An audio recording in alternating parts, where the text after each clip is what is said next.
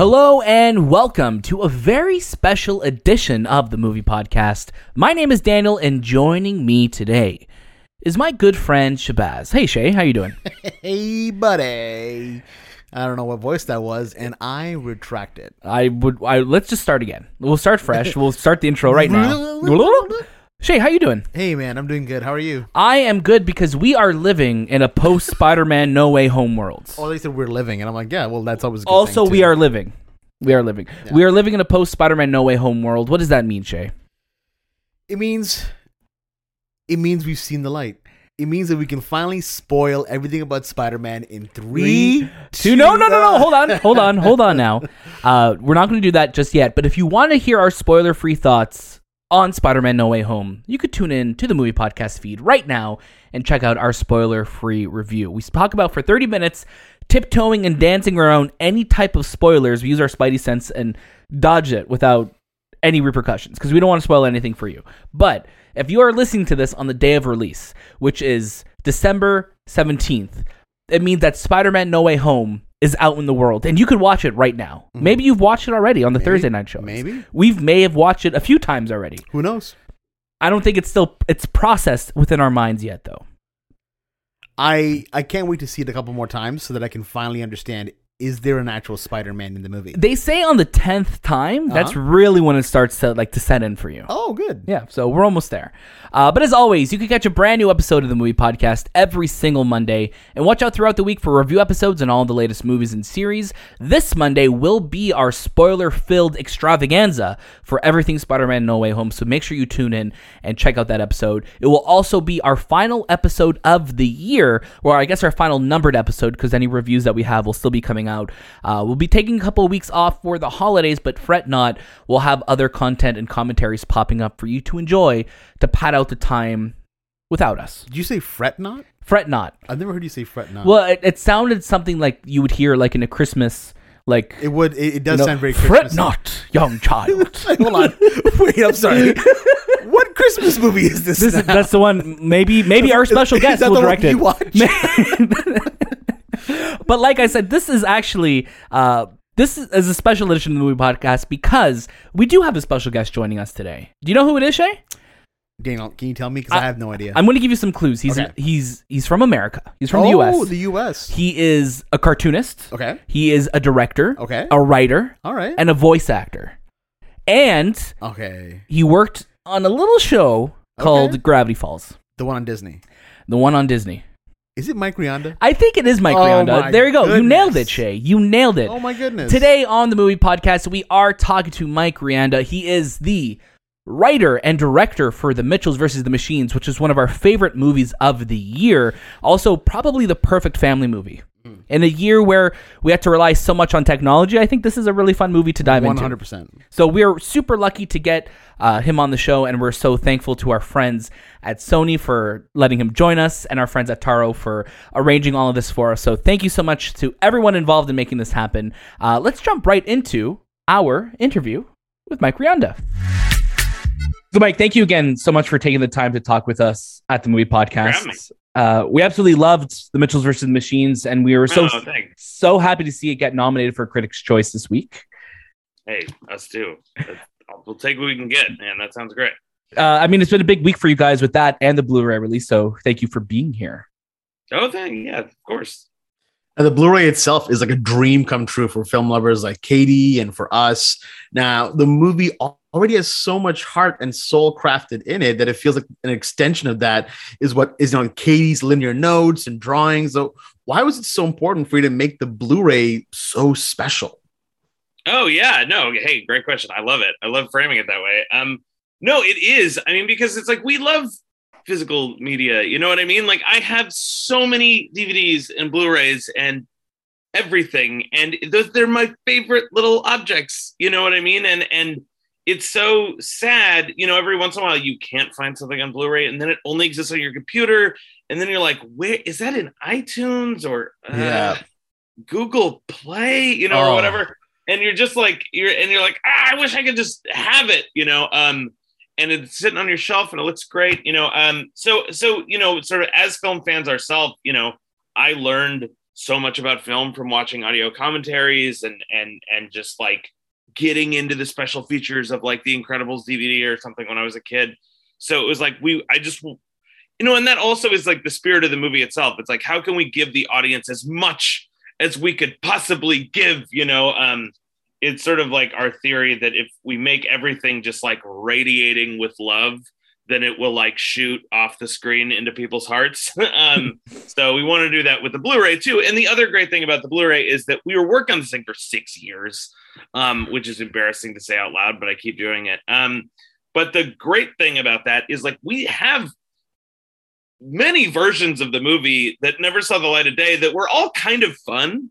You know what I mean? Like the one that came out is by far the best version that ever existed. But I will say there's like dozens of scenes that we love where there's like in the special features, you'll find this Australian robot who's like, "G'day, mate, it's me, the Australian robot." And everyone's like, "This isn't you, Zebulon. This is you're embarrassing yourself." And it like that cracked us up. And at one point, Mark Bowman, the founder of PAL Labs, who used to be called Mark Zuckercorn, man, had this like disapproving father named Ron. And that stuff was really funny, and Eric Andre did a great job with it, but it just didn't work in the story. So I'm glad that stuff has a second chance at life, I'm excited about all the stuff, and I'm excited for everyone to see it.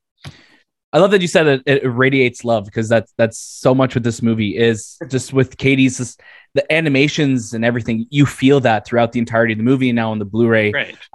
This movie is all about family, and we love that you credited the weird humans that made this movie first and included their family photos. Can you talk more about your decision to include that? And were there any photos that did not make the cut in the credits that you couldn't include? Yeah, no, I mean, I have so much gratitude towards like the whole crew, from Jeff Rowe, who co-wrote it and co-directed it, to the person who lit one shot. Like without those people, the script is, the movie is just a script on a page that nobody cares about. But with all these artists, it's now like a movie that people love. Some people hate it. But you're wrong. But no. So it's like I'm just so proud of all those people, and it's like it would be a tragedy to me because sometimes people's names are like squeezed to the side as there's some little bonus scene, and I'm a lover of bonus scenes, but also like how could you just nudge aside these people who like made your movie? Right. Like it seems so harsh. Like Alan Hawkins, the head of character animation, like I want his name in like shining lights with a picture of him, and because he without him, the movie would have looked bad and not and not had as much life to it. And he put so much love into it, and just he's one of hundreds. So that was sort of the decision, is just like, how do we like honor the crew? And if we do, I'm sort of I'm currently scheming to make this giant banner. So because we got invited to the Critics' Choice Awards, was very nice, and we're gonna have like a banner with every crew member's face on it, hopefully, so we can like awesome. wave it as we if we're lucky enough to be on camera. I love that. You guys were working on this movie for 6 years. Last year and still this year, we're in the midst of a pandemic. What was it like working and finishing this film during everything? It actually shockingly was pretty smooth. And I would say, it just like, it's sort of like, it really reminded us of the themes of the movie, because it's sort of like, you can't say technology is evil in a world where that's the only way you could talk to your mom, Right. or that's the only way we could make this movie and stay connected to each other.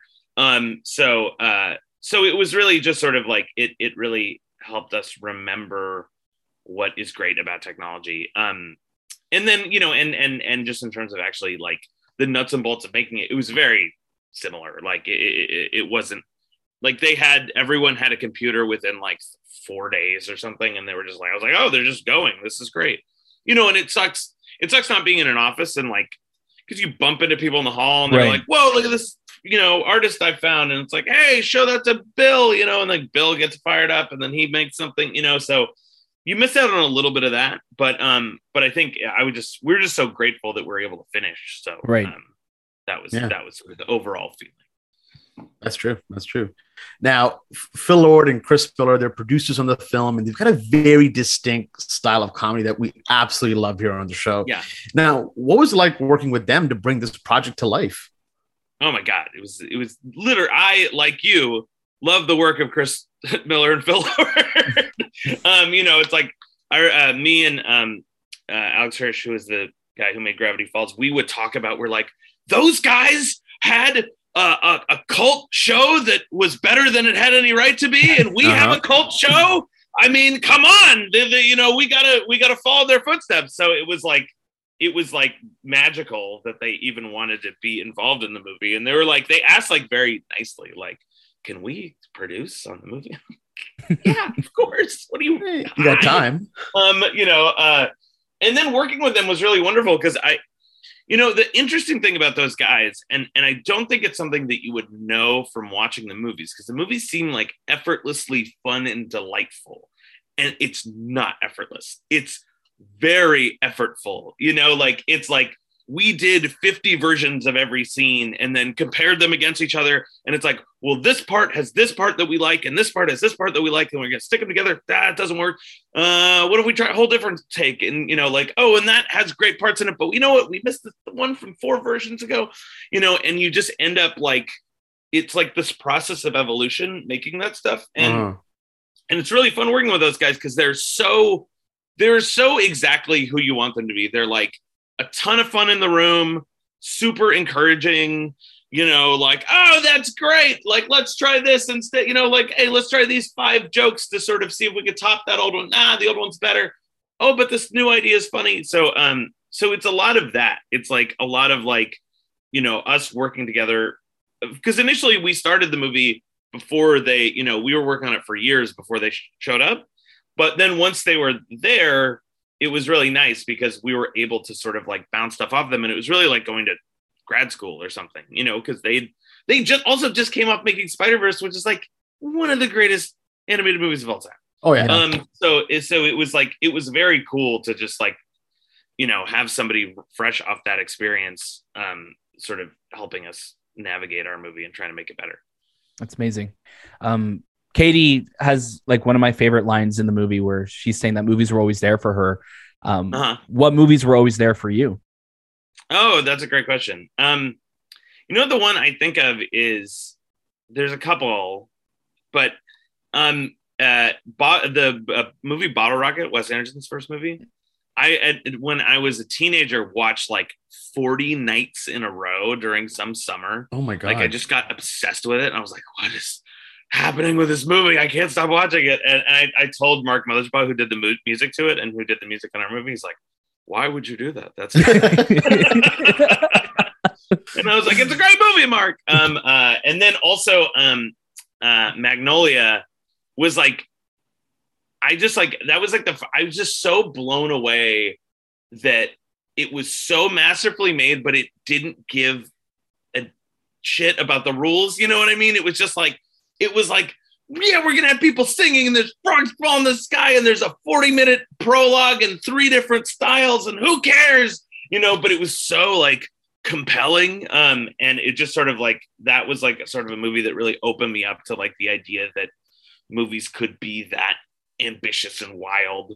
And those are all the movies that we love. Those like movies by people who it's like their early movie, and they're just like, I'm going to put every idea possible into this movie. So we did that too.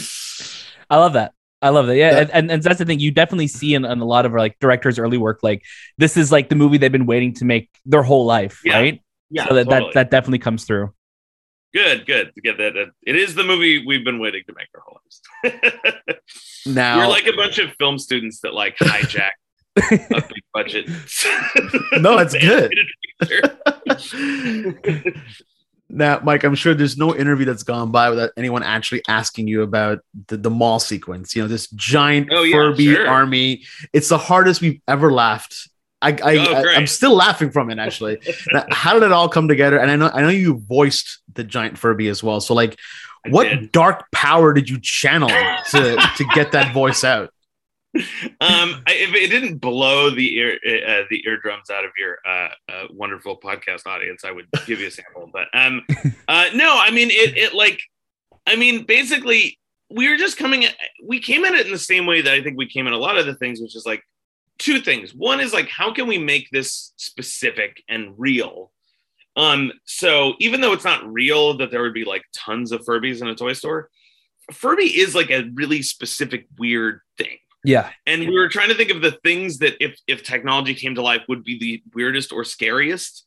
And the image that sort of we came up with is like, I don't know if you've ever seen the inside of a Furby, but it's a nightmare. It's like, it's like if you melt a Furby, it's like got like this exoskeleton, like it's the scariest thing in the world. And we weren't allowed to have the Furby's face melt off and reveal that. But they let us do a lot. So God love you, Hasbro. But they also, but yeah, so it was just, and it was also just trying to do things that made us laugh, because that made us laugh so hard. Like that was like the best writing day we ever had. Like we were just like crying, laughing. And, you know, I do think sometimes when people make stuff for kids, they're like, well, that's what I would like, but what would a child like? Maybe a farting bear, you know, or something. And it's just like, that's a bummer. Like make yourself laugh. Kids are smart little people, you know, they just sort of don't know about, you know, taxes or something. Like, they can handle jokes that you think are funny. Right. And the best experiences I've had watching movies are like ones where I'm laughing and my parents are laughing and we're like referencing jokes together after the movie is over and stuff. So that's kind of what we were trying to do on this one. Now, another voice that you did in the movie was also Aaron. Where did you get that voice from? Was that just you, like as a kid? There is a real inspiration for it. Nobody's actually asked this before. And I am like embarrassed about it. It's the thing I'm sort of least proud about in the movie, because people are like, he sounds like an adult. But he is based entirely on an impression of Matt Brawley, who is a cartoonist who worked on Gravity Falls and made the show Amphibia. And he's this really sweet guy, and he kind of talks like this. So I just sort of like took that voice and sort of like pushed it as far as I could into child, you know, because Matt is like this really sweet, big-hearted guy who's like a little sassy. And sort of that's like what felt right for that character, weirdly. Right. You know, and it's like, and you sort of like, I would do the voice in the scratch, and I was hoping that we could get some wonderful actor or actress to beat it. And it was, the weird thing was it kept magnetizing to the screen, and audiences liked it, and they was sort of, for as great as the other performers we got were, it sort of just didn't work as well, oddly. My theory is that because I am a younger sibling of two siblings that are like 10 years older than me, and I experienced them both going to college, and I was like, when is Corey coming home? And they're like, she's not. I'm like, ah! So I have like that pain is fresh in my soul. That's awesome. It's good. I love it. I think you definitely hear just that pain in your voice throughout the entire film. It's true. I have the pain. I can access it easily. That trauma was there. That's great. I want to say thank you for including Toronto during the Wi-Fi outage scene. As nice as Canadians are, I think that's pretty accurate to how we would react there. Was it always Toronto, or was it something that it was region specific for the release of the movie? No, it was, you know, I think I think we're just sort of trying to find places that we could, honestly, it was like kind of, we're like, how can we go far around the world? But then also, how can we have a place that, and this is like kind of revealing the process a little bit. Like at that point in the schedule, they were like, look, you can have the Eiffel Tower because it's in Cloudy with a Chance of Meatballs, and we still have those assets. You know, we could do a matte painting for the Taj Mahal, but you got to figure out something for this third place. And I was like, well, I don't know. Canada looks like that. That's specific. You never see Canada in movies. So we tried to sort of like make it a little bit more specifically about Toronto, and we put the tower in the back and stuff. But yeah, so that was, and also the other thing is like, we also have a ton of, half of the artists that worked on the movie live in, not Toronto, but Canada. They live in Vancouver. So it's also like, I think the Canadians on the team were like, right. Yeah. Thank you for that. Thank you. It was definitely awesome to see. It's always so cool. We're like, yeah, we know that. It was like it blew my mind. And speaking of just the movies that we're watching right now, is there anything that you're watching? Is there anything that you recommend people to watch? Oh yeah, absolutely. I'm sort of really luckily because for years I've been in some workaholic haze during the end of the year. So people are always like, here's my top 10 list. I'm always like, I haven't seen any of these movies. But this year I'm like a film critic. I'm like going to like 3 movies a day because I'm not as busy. So here's some movies that I love. I love Come On. That's like my top number 1 movie with a bullet. It's like, the acting in that is so right. And, some people don't like it because they're like, nothing happens in it. But I'm like, give me 3 more hours of nothing. If this is nothing, if that's what it is. Yeah. I really love that. And the performers are really great. And you think the kid is like some, that they found on the street, or he's somebody's nephew. And he's like this classically trained British actor. He's like, hello, how are you today? But in the movie, it's sort of like, you just think he's like, what, did they find this kid on the street? Also I thought Drive My Car was really great. I loved Licorice Pizza. Oh, so good. And also I would just sort of say to anyone who's on the bubble about Drive My Car, it's like, look, it is 3 hours, guys, it's 3 hours, but it's really great. It passes by and like, it feels like an hour. Yeah. Like it feels like nothing. And it's a really great drama in sort of the traditional sense of the word, where you really like invested in all the characters and stuff like that. And Licorice Pizza is just so delightful. It's like the most fun you'll have watching a movie this year. Yeah, Licorice Pizza for sure. Licorice Pizza here. We loved it. Yeah. Are you gonna go see Spider-Man? Yeah, man. Sure. I'm actually very, in a minor way, working on Spider-Verse 2 right now. So it's like I got to go for research. Well, yeah. It was really good, and you can listen to our review about it as well. Oh, great. Yeah, I'm excited. Are you I know, like, because you gave a little tease of that you're involved a little bit with Spider-Verse. Are there any other projects that you could talk about that you're working on? Yeah, actually, I've never said anything, but it's not like I signed an NDA or something. My co-writer and co-director Jeff Rowe is working on the Teenage Mutant Ninja Turtles movie. Oh, nice. The Seth Rogen? Really, yeah, with Seth Rogen, and it's really great. And sort of I did some script, I helped out for like a couple weeks. And that it was really fun. And I think that movie's going to be really great. Working a little bit on Spider-Verse 2. I'm just kind of bopping around. There's nothing. I'm sort of just enjoying not having the crushing weight of a movie. Sure.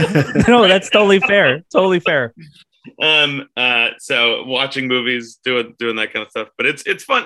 It's really fun to work on other people's stuff because you're so much freer.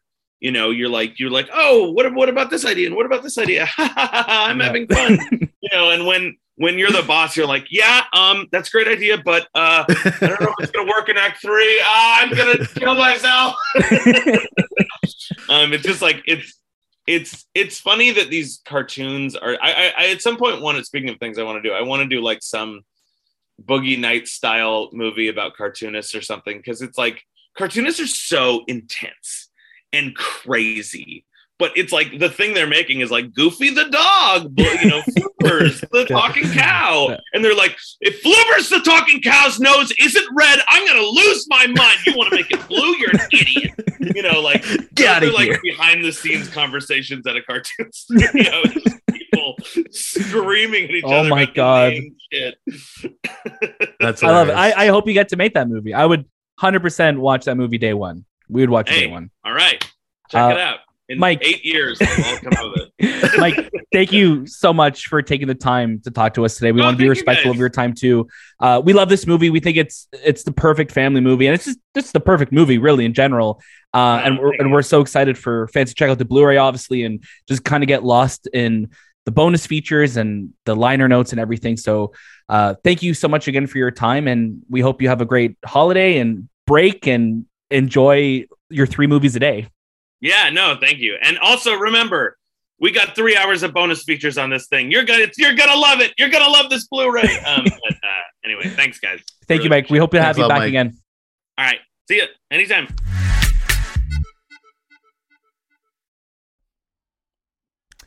So Shay, how do you feel about Furbies? Look, I'll be honest. Growing up in the 90s, Furbies were a big thing. And did I have one? No. But did I get one from McDonald's? Yes, I did. So I never had a real Furby. I Same. only ever had the ones from McDonald's. 100%. And same I here. would like clip them on my winter coat, Oh, and I would be the Furby man. was that your nickname? That's what I was Elementary teased school? with. I didn't want to tell Mike But while we were you- recording. But you brought it up on yourself. I did, but I didn't want to tell the guy we were interviewing, hey, they used to call me the Furby man. But okay, here's the thing. Like, if I can give you something positive, Yeah. they called you Furby Man, not Furby Boy. That would be worse. Yeah. That would be worse. Yeah, Furby Man's like, oh, there's some respect there. Yeah. Oh, But you're the also Furby you're man. insulting me. Calling me. But I'm a child. But also, you did clip them on yourselves. I'd probably say the same thing to you, too. I literally, any zipper I had on my coat, I would Yeah.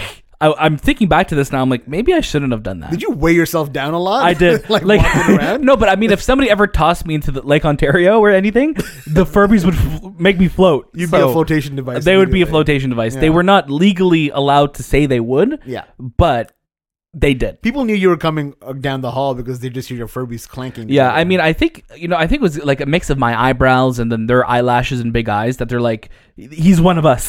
they embraced me into their pack. He's us, brother.